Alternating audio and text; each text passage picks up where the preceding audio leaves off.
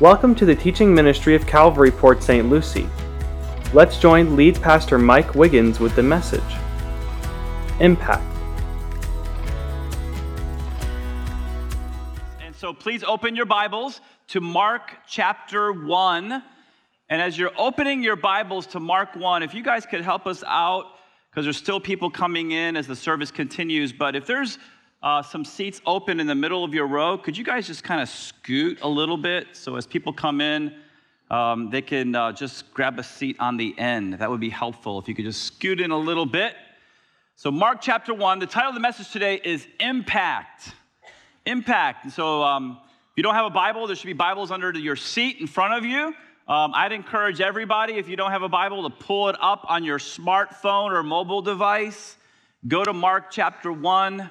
And we're going to start today in verse 21. So Mark 1, 21 through 34.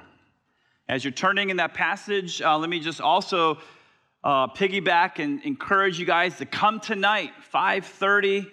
I like how Pastor Jacob said hearty finger food. I'm excited just to see what that means. I don't know what that means, but come for some hearty finger food. And then if you're not in a group, we would love to help you find out how to get into a group tonight. So we look forward to seeing you. If you found Mark 1, just say amen. Amen. How's everybody doing? Good. All right, let's go to the Lord in prayer. Father, we're so grateful for you. As Pastor Will sang, you're a good, good Father. You take such good care of us. And Lord, the greatest thing that you did for us is you sent your Son, who took on human flesh,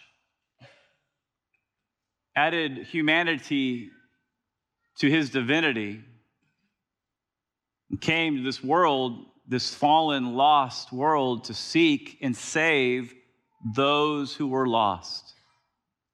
And Lord, we readily admit that all of us, at one point in our lives, were lost.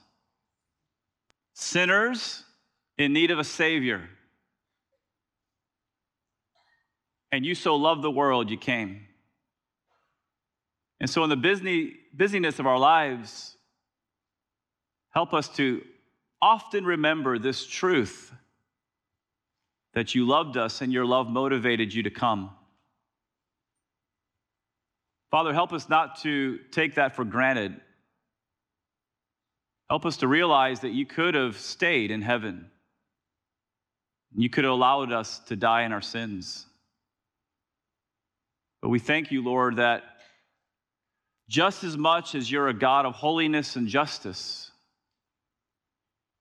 that you're a God of love and mercy. And so we fall upon our knees and we ask for mercy. We ask that you would conform us into the image of your Son, Father, to make us day by day, week by week, month by month, year by year, more and more like Jesus. Father, deliver us from casual Christianity. Deliver us from the attitude of going to church, and help us to see that you called us to be the church. And to let our light shine so that people could see our good works and glorify you, you who are in heaven. We commit the second half of the service to you. We ask that you speak to us through this Bible study. We thank you for your word, and we pray these things in Jesus' name, and all God's people said. All right, well, last week we saw Jesus, and Jesus recruited 4 out of the 12 apostles, and their names were Peter, Andrew, James, and John. And so these guys had already started their careers as fishermen, but the Lord came and he called them to drop their fishing nets and to walk away from their careers and to follow him. Now, as I said last week, if you're a young man and you're called to pastoral ministry, you say, well, what do I need to do? You need to go to Bible college, and you need to grow and learn the Word of God. And if God calls you from that, to go to seminary and continue to grow and learn in God's Word so that you can be prepared to be the pastor that God's called you to become. But some of you guys are older, and you've already started your careers. And you may think that God's calling you, drawing you to pastoral ministry. You say, what do I do? Here's what you do. You step out in faith. You do what these guys did. You drop your nets. You walk away from your career, and you follow the Lord. How many of you guys really believe that where God guides, he provides? And God can actually take care of you? And so the safest place to be is in the middle of God's word and God's will. Now, most of you, God will call you to stay in your careers and to let your light shine, because all of us are called to be fishers of men. And so, hey, we love the general principles of the Word of God, but how many of you are thankful that we have a Holy Spirit who gives us specific direction as we walk with the Lord? And so maybe God's calling some of you, and I would ask you to open your heart to that call. Now, all these men said yes to Jesus' call, and so what did he do? He took them under his wing. And he began to train them to become fishers of men. And so you might say, if you're new to Calvary, where are we in the Bible? We're at the beginning of the Messiah's ministry. And these four guys, Peter, Andrew, James, and John, have no idea for the ride that they are in for the rest of their lives. And so we're going to pick it up in verse 21. Now, those of you who come to Calvary, we're starting in verse 21 because what verse did we leave off of last week? 20. If you're new to Calvary, this is what we do 95% of the time. We go through books of the Bible, verse by verse by verse. As I say so often, it's because man shall not live by bread alone, but by every word that proceeds out of the mouth of God. And so in verse 21 today, it says, and they went into Capernaum, and immediately on the Sabbath, he entered the synagogue, and he was teaching. And so Peter and the guys went into Capernaum. Capernaum was a popular fishing town, and it was located on the northwest shore of the Sea of Galilee. The Romans, the Roman Empire, who occupied Israel during the first century, they sent some Roman soldiers at some point to Capernaum, and they built a garrison there. And not only that, there was a major road that went through Capernaum. And so in terms of the region of Galilee, Capernaum was an important town. It's important to us as Christians because Capernaum is where Jesus spent a whole lot of time, and it's where he based his headquarters for his Galilean ministry. Listen to this, a ministry that would impact tens of thousands of people. And so we find ourselves in the Bible, and it's the Sabbath. And so what did Jesus do, as he always did on the Sabbath? He entered into the synagogue. He went into the local synagogue there in Capernaum, and he began to teach. Okay, so what's a synagogue? A synagogue is an assembly of Jews formally gathered together to offer prayers and to listen to the reading and exposition of the Scriptures. By the way, if you're new to our church, BLB, that's Blue Letter Bible, is an awesome free online, a great website if you want to get deeper into the Bible. So it's very interesting that in the Old Testament, we never see the word synagogue. And so where did they come from? When did they start? Scholars believe they started right around sometime during the Babylonian captivity. And so if you go back with me in history, 586 BC, Nebuchadnezzar, the Babylonians, they come down, they invade Judah, they destroy Solomon's temple, and they take a lot of people captive, a lot of Jews like Daniel, Shadrach, Meshach, and Abednego, guys like that. They took them, they deported them up to Babylon, which is modern-day Iraq. And so we see that happening. Some Jews stayed behind in Judah. Others went up into Babylon. But the temple's destroyed. And so, hey, where are you going to go and worship?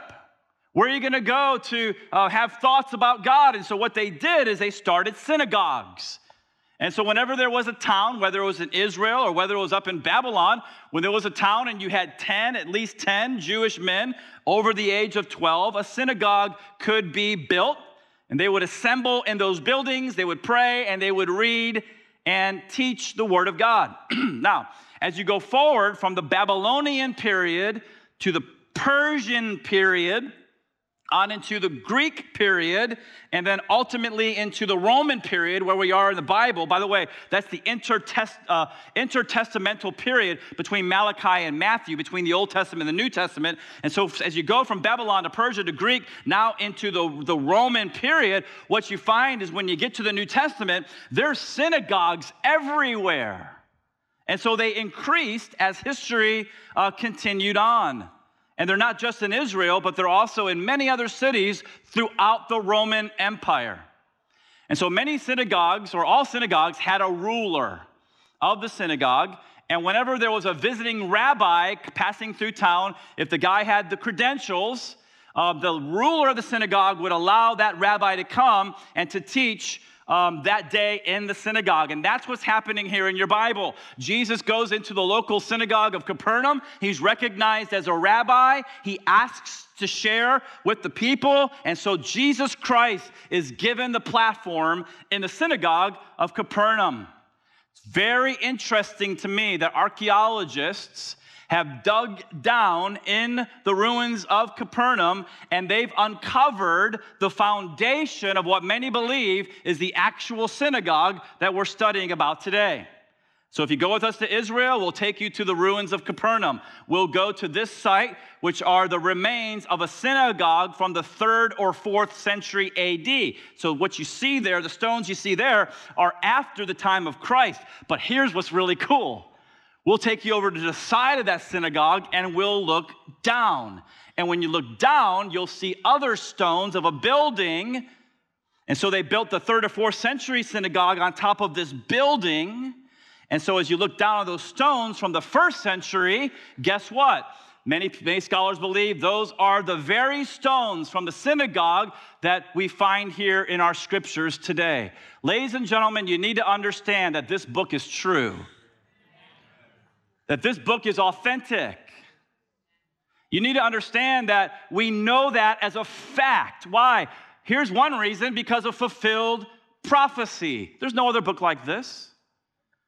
And so you have hundreds of prophecies that men of God gave in the past that have already been literally fulfilled in history. How does that happen? How can someone tell the future? Well, when God comes upon you, you could tell the future.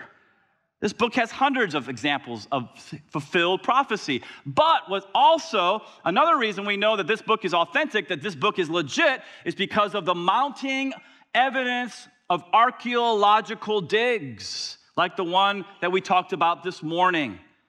And so, as I said, the rocks are crying out that the Bible is true. There's evidence that the Bible is God's word. The question is not with the evidence. The question is with your heart. Will you believe the evidence, or will you remain a skeptic for the rest of your life? It's your choice. Okay, so we'll go now to verse 22. And it says, and they were astonished. Okay, so Jesus comes in. He begins to teach. What's the response of the crowd? They were astonished at his teaching, for he taught them as one who had authority and not as the scribes. Okay, so what was a scribe? A scribe was a man who was learned in the Mosaic law and in the sacred writings. He was an interpreter of law, Torah, and he was a teacher. By the way, he was also what's called a copyist. And so the scribes, obviously way before the printing press was invented, they would take the Jewish scriptures, we call it the Old Testament, and they would copy it from one document to another document. They were so meticulous that they would count the words on a page to make sure the exact number of words were on the next page. In that way, God used scribes to preserve his word from generation to generation to generation. These guys were also lawyers. They were proficient in the law of Moses, in Torah, Genesis, Exodus, Leviticus, Numbers, Deuteronomy. They knew it like the back of their hands. But here's the problem. They got off into, they emphasized too much the oral teachings of the ancient rabbis about the law of Moses. For example, you have the book of Leviticus. And you have all these laws that God gave through Moses to the people of Israel. And you have all these mounting, like a huge amount of rabbis talking about what that verse means and how you can apply it to your life. And so the scribes would go into the synagogues, and they were constantly, sermon after sermon after sermon, quoting different rabbis. And so it would be like, hey, there's a scribe, he's in front of a synagogue, concerning how far we can travel on the Sabbath, Rabbi so-and-so says, concerning how heavy a burden we can carry on the Sabbath because you don't want to work, Rabbi so-and-so says, concerning ladies, if you look into a mirror and you pluck out a gray hair and whether or not that's considered work, I'm not making this stuff up, Rabbi so-and-so says, concerning how you go through the ritualistic hand washings and how many times you do that, well, Rabbi so-and-so says, and soon the people were snoring in the synagogue. But then Jesus walks in, and he takes a scroll, opens it up, and he begins to teach the word of God, and their mouths dropped open. Why? Because Jesus was the Son of God who taught the word of God in the power of God. Who came upon Jesus in the waters of the Jordan? The Holy Spirit. So not only was Jesus baptized in water, he was baptized as a man, 100% God, but 100% man. He was baptized as a man with the Holy Spirit, and he was empowered for ministry. And so now Jesus, his words and his works are absolutely anointed by God.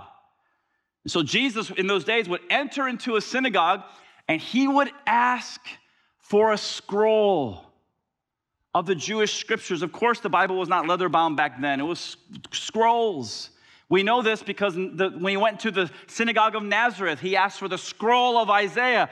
And this is mind-boggling. He opened the scroll, and he actually taught the word of God. Imagine that. He didn't give you a self-help sermon on how you can feel good about yourself. He taught God's word. He didn't quote from various rabbis. He just taught God's word in a down-to-earth, straightforward fashion, using illustrations to illuminate whatever passage he was in. And then, listen to this, every time Jesus spoke, whether he had a scroll of the Jewish scriptures or not, hey, every time he spoke, it was the word of God. Why? Because he was God in the flesh. The Son of God, preaching the word of God up under the power of God. But he would use these amazing illustrations that people could relate to today. A sower went out to sow. Look at the birds of the air. Consider the lilies of the field. 2 men went to the temple to pray. And so we see that Jesus loved using illustrations. And what was the response of the people? It says here, they were astonished. I love John 7:46 because what happens is that the chief priests, the religious leaders of the day, they've had it up to here with Jesus. They're jealous and they're envious and they hate Jesus. Why? Because the crowds were following Jesus and they were being ignored. And so they send the temple guards to go arrest Jesus. And the temple guards walk up when Jesus Christ is giving a sermon. Wouldn't you love to have been there? And then they come back to the chief priest, and the chief priest is like, they're like, where's Jesus? Why didn't you arrest him? And they said this, and I quote, no one ever spoke like this man.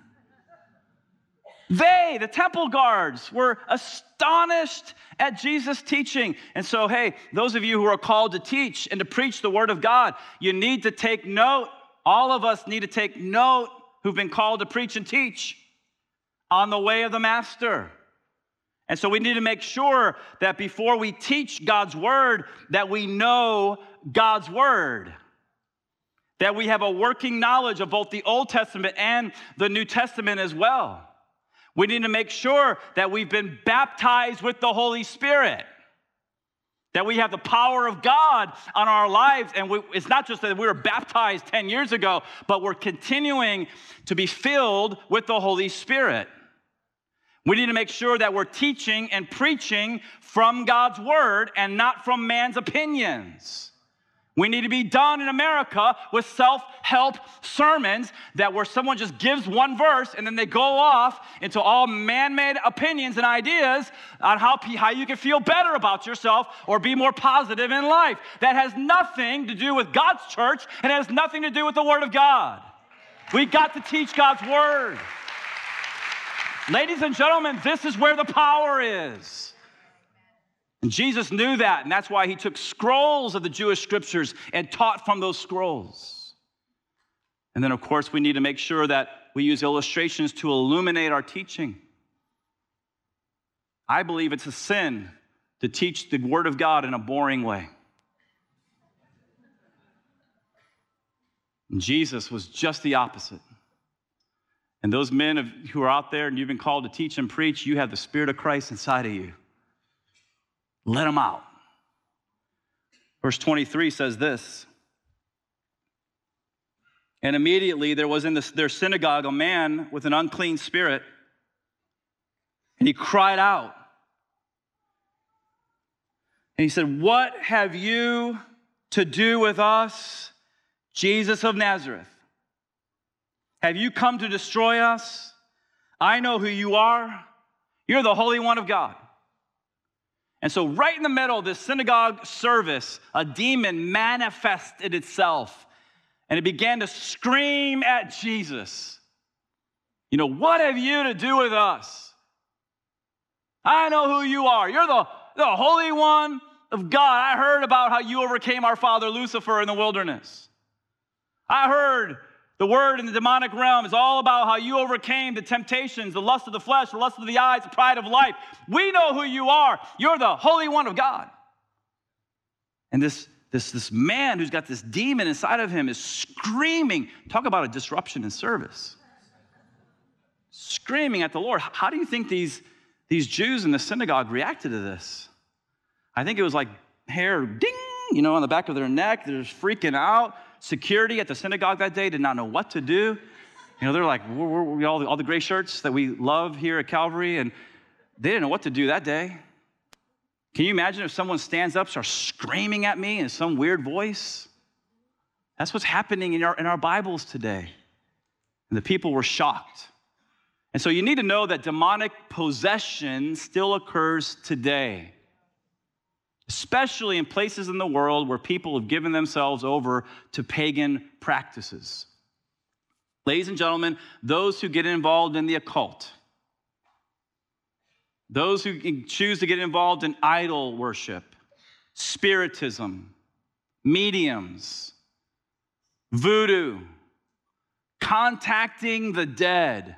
Maybe you have a loved one and they're gone, and your heart is breaking, and somebody's trying to tell you, "Well, listen, I know so-and-so, and if you go with me to so-and-so, he'll contact your dead loved one, and they'll talk to you." Can I just give you one word? If you do that, you're stupid. Okay? Don't do that. That's dumb. That's foolish. You're opening doors that are meant to stay closed. If you're involved in drugs, that's dumb. You're opening up doors that are meant to stay closed. And so don't let those doors open. Now, I got to say there's a difference between demonic possession and demonic oppression. Okay, it's important for the Christian community to understand the distinction here. Demonic possession comes from within.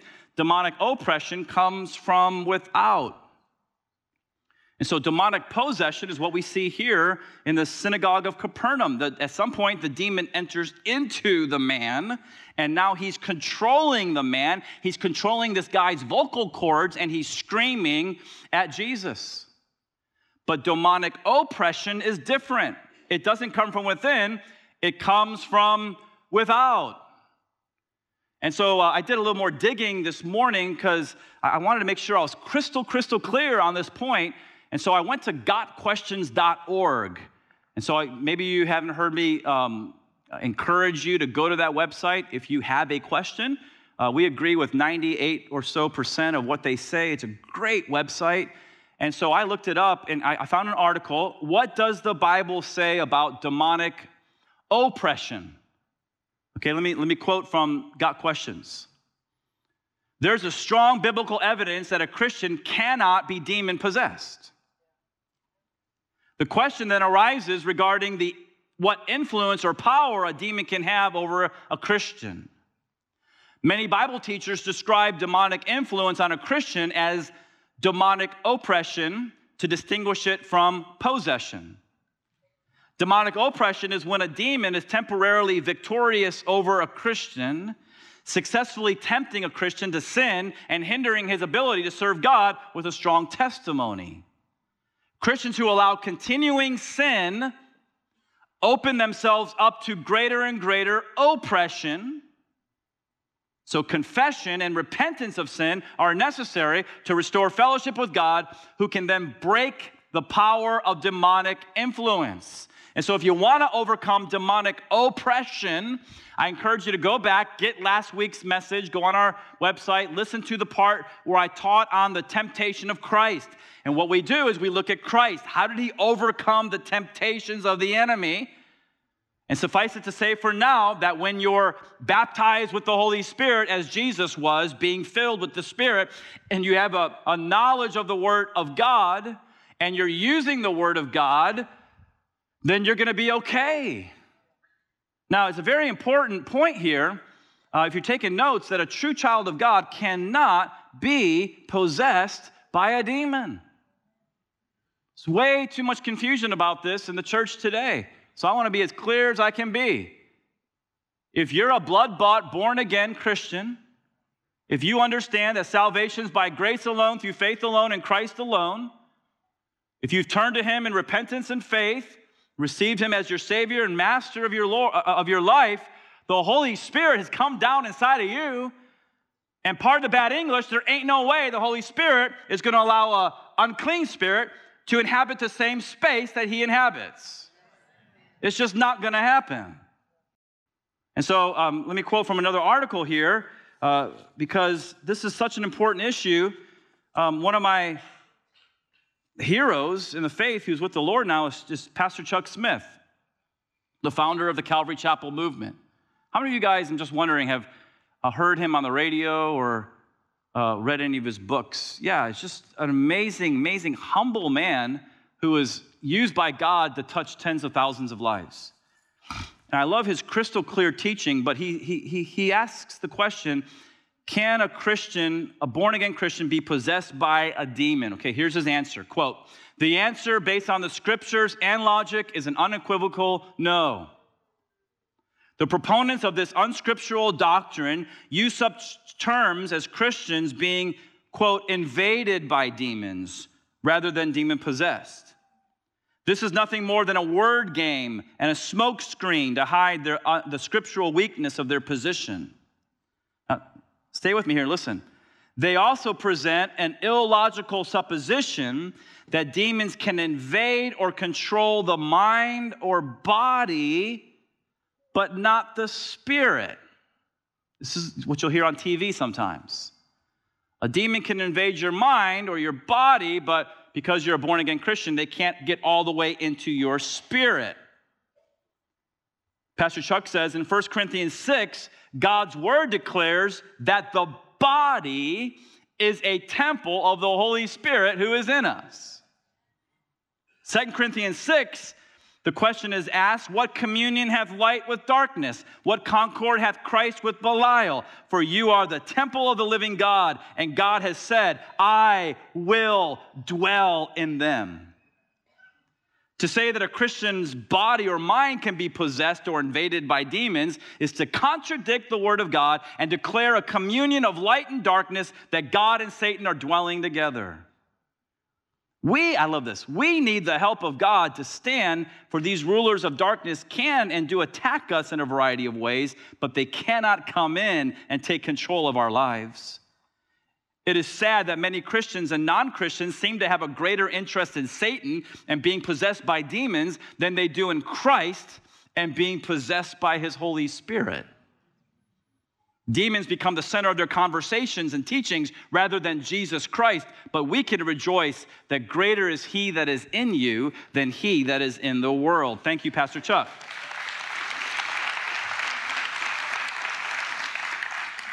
And so now in verse 25, it says this. So this demon is controlling this man's vocal cords. He's screaming at Jesus, disrupting the service in the synagogue. Jesus is not having any of that.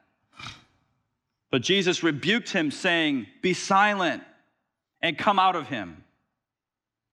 And the unclean spirit convulsing him. He's got to get a last jab in there.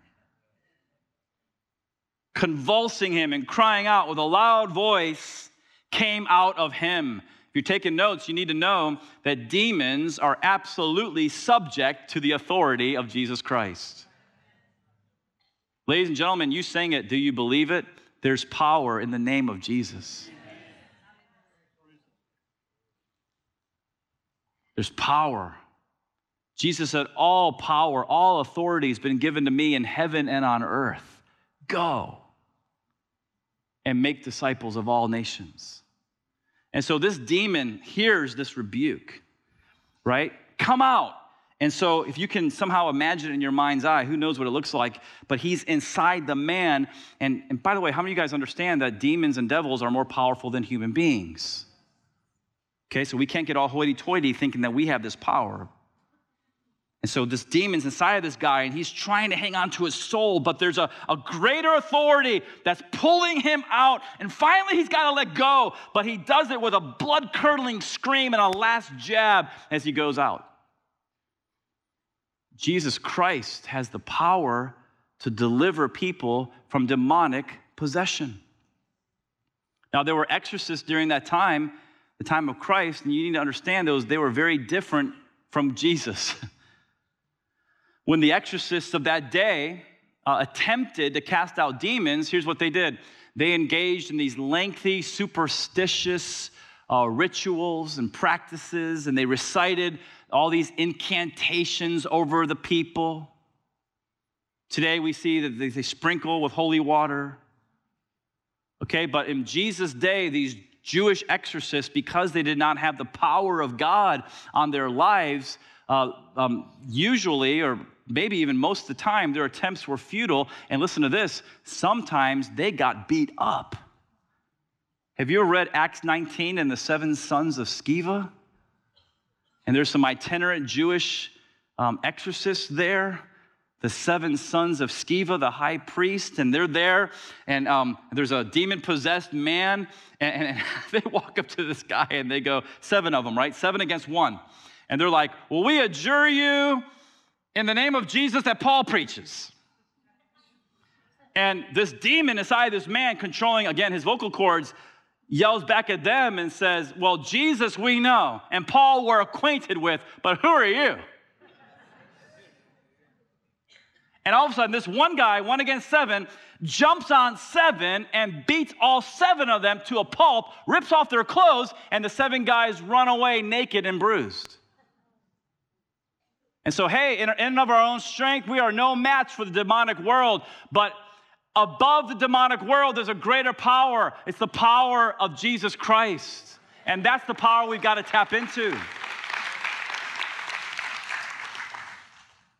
And so all Jesus says, he doesn't put holy water on this guy. He doesn't recite incantations over this guy. He doesn't go into some religious, ritualistic, whatever, superstitious stuff. Jesus just looks at this guy and says, shut up and get out. And you cannot withstand the power of God. And the demon went out. Now, before I move on to verse 27, I just want to say, please, Christian, do not fear the demonic realm. The first thing you got to understand, first thing you need to know is that the question is, are you a born-again child of God? Okay, so that's really important, because now that we're in the new covenant, we're in the age of grace, the day of Pentecost is past, right? When we are regenerate, in the Old Testament, the Holy Spirit would come on people, come off, come on people, come off, in power. But now, hey, that's the Old Covenant. We're in the new covenant. And when we genuinely turn from our sins and turn to Jesus as our only hope and Savior, His Spirit comes inside of us and we become the temple of the living God, and we have nothing to fear from the demonic realm. Stay close to your big brother Jesus. Grow in the knowledge of the word so that when you're attacked from the enemy, like Jesus, you can use the word of God to be victorious. All right, verse 27. And they were all amazed, right? They see this demon coming out of this man. They were all amazed so that they questioned among themselves, saying, "What is this? A new teaching with authority? He commands even the unclean spirits, and they obey him." And at once his fame, I love this, his fame spread everywhere throughout all the surrounding region of Galilee. And so after such a powerful display of God's power, it didn't take long for Jesus' fame to spread like wildfire, to spread all across those 204 towns. You remember last week, Josephus, the first century historian, there's 204 towns in Galilee. All of them have over 15,000 people. Okay, so now the name of Jesus is spreading. Everybody's talking about Jesus. Hey, wouldn't that be great if that happened on the Treasure Coast of Florida? Wouldn't that be amazing? Wouldn't that be awesome? Wouldn't it be awesome if the Treasure Coast was not just inhabited by a lot of churches, including our own, where a lot of people just go to church and they're religious, and there's no impact on our community? Wouldn't it be awesome if some people really decided to become genuine and to genuinely turn from their sin and to the Lord Jesus Christ? Wouldn't it be awesome if those people were baptized with the Holy Spirit and empowered by God? Wouldn't it be awesome if they kept short accounts with God so that when they sinned, because nobody's perfect, they confessed it, they admitted and quit it and got right with God so nothing hinders their fellowship with the Lord? Wouldn't it be awesome if we began to put Jesus first in our lives and he became the center of many of our conversations? Wouldn't it be awesome if our church had a revival that poured out into the Treasure Coast and there's a spiritual awakening? It could actually happen in our lifetime. Are you praying for revival? That's what we need to do. Wouldn't it be awesome if people would stop going to church and realize I am the church?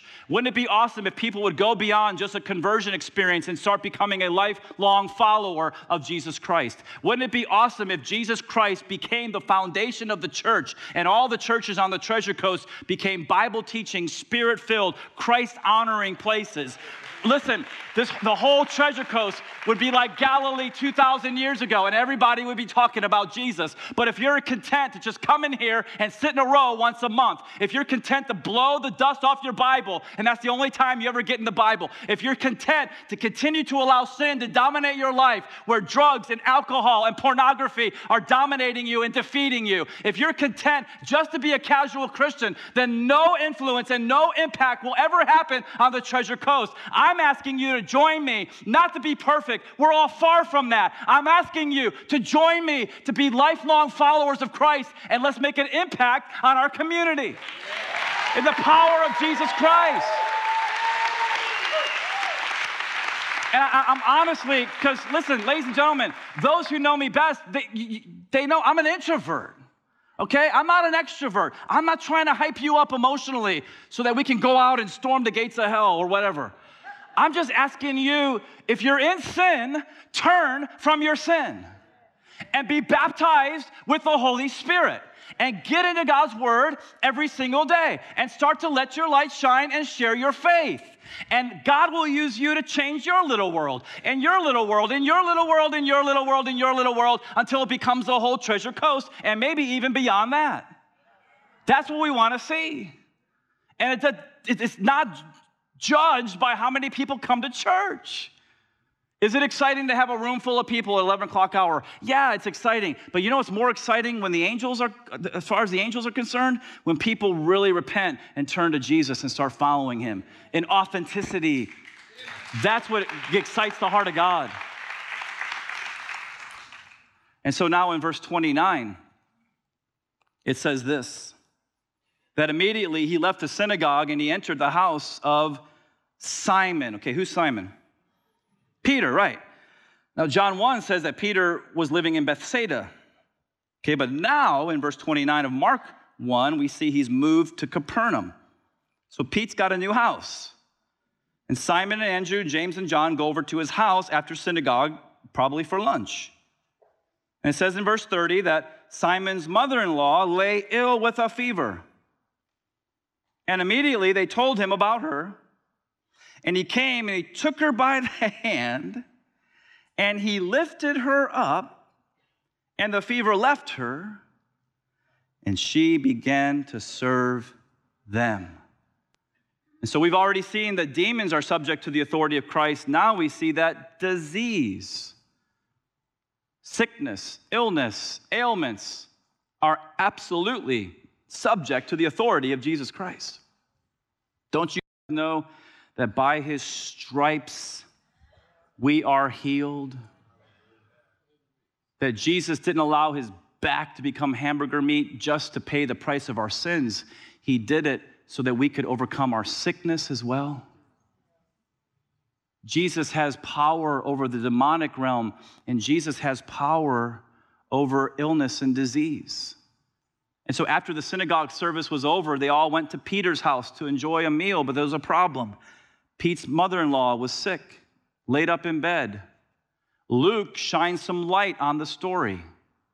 And so Luke tells us that she has, quote unquote, a great fever, and that the disciples implored Jesus, I like this, on her behalf. So Jesus walks into Peter's house. He knocks on the door wherever she's at, laid up in bed. Come in. He opens the door. There she is. Hello, my sister. He grabs her. He lifts her up. She's sicker than a dog. And as he's lifting her up, the sickness goes out. The fever's gone. And the next thing you know, she's coming out of the kitchen with a tray, and she's serving lunch. Jesus blessed the woman, and so the woman served Jesus. Has Jesus blessed you? Okay, that's 30%. I'll try it again. Has Jesus blessed you? Yes. Are you serving him? You know, we have a core group here at Calvary. And so you have the community, right? You've heard this before. You have the crowd. Crowd comes Christmas and Easter, C&E Christians. Then you have the congregation, but then you have the core. I thank God for our core. The core, yeah, we can thank our core. The core are people who, they connect. That means they get out of their row, as we say over and over every week, and get into a circle. They connect on Sunday morning, but they connect, or Saturday night, or then they also connect in a group at some point during the week. Maybe once a week, maybe every other week, whatever. And they serve. And so they're serving during the week, they're serving before, during, and after all three of our services.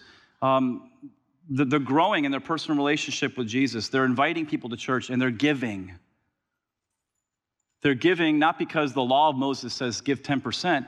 No, they see a principle of the tithe that precedes the law of Moses, and out of a free will offering, they're giving God their best because this is their local church, and this is where they give.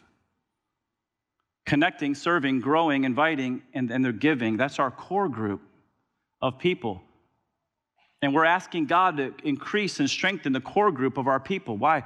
Because we need servants. If Jesus has blessed you, the question is, are you serving him? And so if you're not doing those things, I encourage you, find out where your local church is. Maybe it's this one, maybe it's another good Bible teaching, spirit-filled church. Find where your church is, plug into that church, and then begin to serve the Lord in that local church. Because why? Because he's blessed you. And so I want to also let you know before I move on that our goal, and we'll see if it's the Lord's will as the year goes on, but our goal is we would love to see, as the church grows, we would love to see us start a second Saturday night service. So that we have 2 Saturday night services, and then we have 2 Sunday morning services. The reason why is because we have people in the core, and they're coming Saturday night, but then they're coming back on Sunday morning to serve. And I thank God for them, but here's what I know, that after a while, that's going to cause some burnout. And so our goal as we move on during the year is that as we grow, more and more people will come to Saturday night. So we start a second Saturday night so that people can choose Saturday or Sunday. And those who choose Saturday, they can serve one and worship and attend one. And then those who choose Sunday, if you choose Sunday, praise the Lord. We're never going to tell you where to go to church, what time to go to church. But if you choose Sunday, you can serve and then you can attend one or attend and serve. Does that make sense to you guys? So I'm letting you in on some of the pastor meetings and what we talk about. We would love to see God do that into the future. And so what I see at 11 o'clock for the last 3 weeks is the biggest service in our church. And I thank God for that. But some of you, maybe God will call you to Saturday night. And maybe you could serve once a month. Once a month, if God's blessed you. And this is your local church, could you maybe do that? And you say, well, how do I do that? You do that, you go to our website, you click on you go to calvarypsl.com and you click on Next Steps, and then you click on Calvary Serve Team and just sign up. It's that easy. And we would love to have you enter into the core group so that we can continue to grow. All right, we're going to continue now, and we're talking about the disciples, and they're asking Jesus to heal this woman. And I want to encourage you about something, that if you know someone who's sick, that you do the same thing the disciples did. Ask Jesus to heal them. How many of you guys thank God for people who pray for you? That's a beautiful thing, right? Now listen to this. Listen to this. This has never happened to me before in my memory, in my whole life. But 2 Saturdays ago, it's our first Saturday evening service. And the Friday night before, I start getting sick. To the point where I grab my phone and I start to text Pastor Will. And you got to get ready because I may not make it.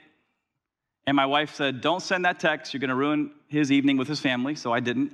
How many of you guys know you do what your wife says, okay? And so I went to bed. Next morning, I get up, and I'm more sick. And I think it's the flu. You guys know what the symptoms are. And the day's progressing, and I'm praying, and Stacy's friend, Shelly Starnes, comes over, and she's there, and I'm like, don't hug me. I think I'm coming down with something. And so, but how many, again, of you guys are thankful for people who pray? So my wife prayed. Shelly prayed. Other people who knew that I was becoming sick, getting sicker, prayed. And you know the beautiful thing? Again, this has never happened to me in my life. Usually I start getting the flu and I'm down for 3 days. Saturday night service, I feel good as new. And listen to this. Just like that woman was able to serve lunch to those men, I was able to serve the Word of God for all 3 services. Never even felt sick. That's an awesome thing. What do I believe Jesus did? I believe he said, son, you're going to first Saturday night service. And he did that for me. Now, I want you to look at what James wrote. James said, is any among you suffering? Let him pray. Is any among you sick? Let him call the elders of the church and let them pray over him, anointing him with oil in the name of the Lord, and the prayer of faith will save the one who is sick. Now, question, don't answer out loud. Does God always heal when we pray? The answer is yes. Sometimes in this life, always in the next life. By his stripes, we are healed. And sometimes we experience physical healing in this life, but if you're a child of God, when you pass from this life to the next life, you receive a resurrected body that's immortal, and 1 billion with a B years from now, you'll still be without sickness, without pain, without grief, because of what Jesus has done for us. That's good news. And so you got to understand that we don't just take one passage out of the Bible and teach a whole doctrine. We teach the whole counsel of God. And so you got guys on TV, and they say, wherever Jesus went, he healed them all. And so it's always God's will when you pray in faith for God to heal when you're physically sick. I would say that's not what the whole Bible teaches. Paul had a thorn in the flesh. He prayed 3 times. God said, my strength is made perfect in weakness. I'm keeping you with the thorn in the flesh, some kind of physical ailment. Elisha, who did great miracles in 2 Kings 13:14, it says he was sick and then he died. At the pool of Bethesda, did Jesus always heal everybody? No. At the pool of Bethesda in John chapter 5, he's literally hopping over 10, 20, 30 people that are sick, and he heals one guy. Okay, so let's teach the whole counsel of God. Let's not make sure we're not just teaching one passage, and let's understand that God is sovereign over this whole thing. And so if you're sick, call the elders. Go see Pastor Bob, our care pastor. He'll gather some elders. We'll anoint you with oil. We'll pray the prayer of faith over you, and we'll see, knowing for a fact that there's power in the name of Jesus, we'll ask God to heal you. And so now in verse 32, here's our last 3 verses here. That evening at sundown, they brought to him all who were sick or oppressed by demons, and the whole city was gathered together at the door. And he healed many who were sick with various diseases and cast out many demons, and he would not permit the demons to speak because they knew him. And so get the picture, it's the end of Sabbath. Okay, Sabbath was from sundown on Friday to sundown on Saturday. So during that 24-hour period, no Jew was allowed to do any work. And that included carrying burdens. That's work. You don't do that. So they waited till the sun went down on Saturday night. And then they took their paralyzed loved ones and sick loved ones on stretchers and carried that burden. See, they had to wait till the sun goes down. And Peter opens his door, and can you imagine opening your door this afternoon and there's thousands of people in your front yard and your neighbor's yards down the street? And then all of a sudden, Jesus walks out. And Isaiah 9:1-2 is fulfilled. The people who sat in darkness have seen a great light. Who's the light? Jesus, the light of the world. And he shines his light on these people. And what is he doing? He's preaching to the people. He's healing the hurting. He's delivering the demonized. Capernaum had never seen this. Galilee had never seen this. Israel had never seen this. The world had never seen this. What? The impact of the power of God. And so here's your last point. And that is, you cannot encounter Jesus Christ without being impacted. My question for you, you have to answer it in your own heart, is has Jesus impacted your life? Has he changed you from the inside out? Or are you just going to church and doing the religious thing? Have you allowed the King of Kings and the Lord of Lords to possess you? Or are you all bound up in chains? So here's how we're going to end the service. In a moment, I'm going to close in prayer, and you guys will be dismissed. But we're going to have some pastors and elders here in the middle. We're going to have some prayer partners on the sides, and we're just going to be available. And if you're here today and you've got this burden on you and you need prayer and you need ministry, we're available. If you need elders to anoint you with oil, we're available to pray over you and anoint you with oil. If you're here today and you're all bound up and you need deliverance, and we've seen this weekend in our other 2 services, maybe you're bound up with alcohol. Now, I'm not going to get into the debate of whether we should drink or not as Christians. I don't drink, okay, but here's the thing. We know from the Bible it's a sin to get drunk. And yet every weekend, some of you are still getting tipsy and getting drunk, or you can't get through the day without a beer or a glass of wine or 2 or 3 or 4. You need to be delivered from that. Some of you are involved in illegal drugs. You need to be delivered from that. Some of you are a different person in public than you are in private, and you're engaging in looking at porn. You need to be delivered from that. You say, that's too powerful. I just can't overcome that. There's power in the name of Jesus. And you can go through, I'm telling you that there's so much power in the name of Jesus that weeks can go to months, to years, to decades, to your whole life, where you never ever once look at another pornographic image. That's the power of God. And by the way, guys, your wives need you to do that. Because if you're doing that, what you're saying to her is, you're not good enough, I gotta go do this. And you're grieving the heart of God and you're grieving the heart of your wife. And today's the day where it's time to stop playing church and it's time to turn from your sins and really be a follower of Jesus Christ. There's power and deliverance in Jesus. Now, having said that, here's what I also want to say. Just because someone goes forward as everyone's leaving doesn't mean you're addicted to porn or drinking or in drugs, okay? People have sickness and illness. They have emotional burdens. It's going to be open for anybody and everybody who needs ministry. And so please stand for prayer. Prayer partners and elders, come forward. Don't forget tonight, 5:30, for that hearty finger food.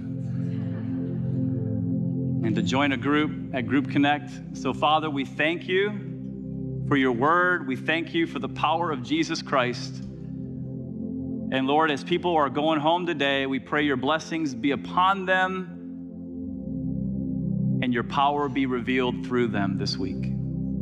For those who need ministry of any kind, we make ourselves available to be used by you. And we pray for your Spirit to be at work here at the altar. And we ask all these things in Jesus' name, and all God's people said. God bless you guys. See you next week. One of the greatest gifts God can give his children is the assurance of their salvation. If you're not sure where you stand with God, we want to help. Visit our website at calvarypsl.com. Click on I'm New Here, then Knowing Christ.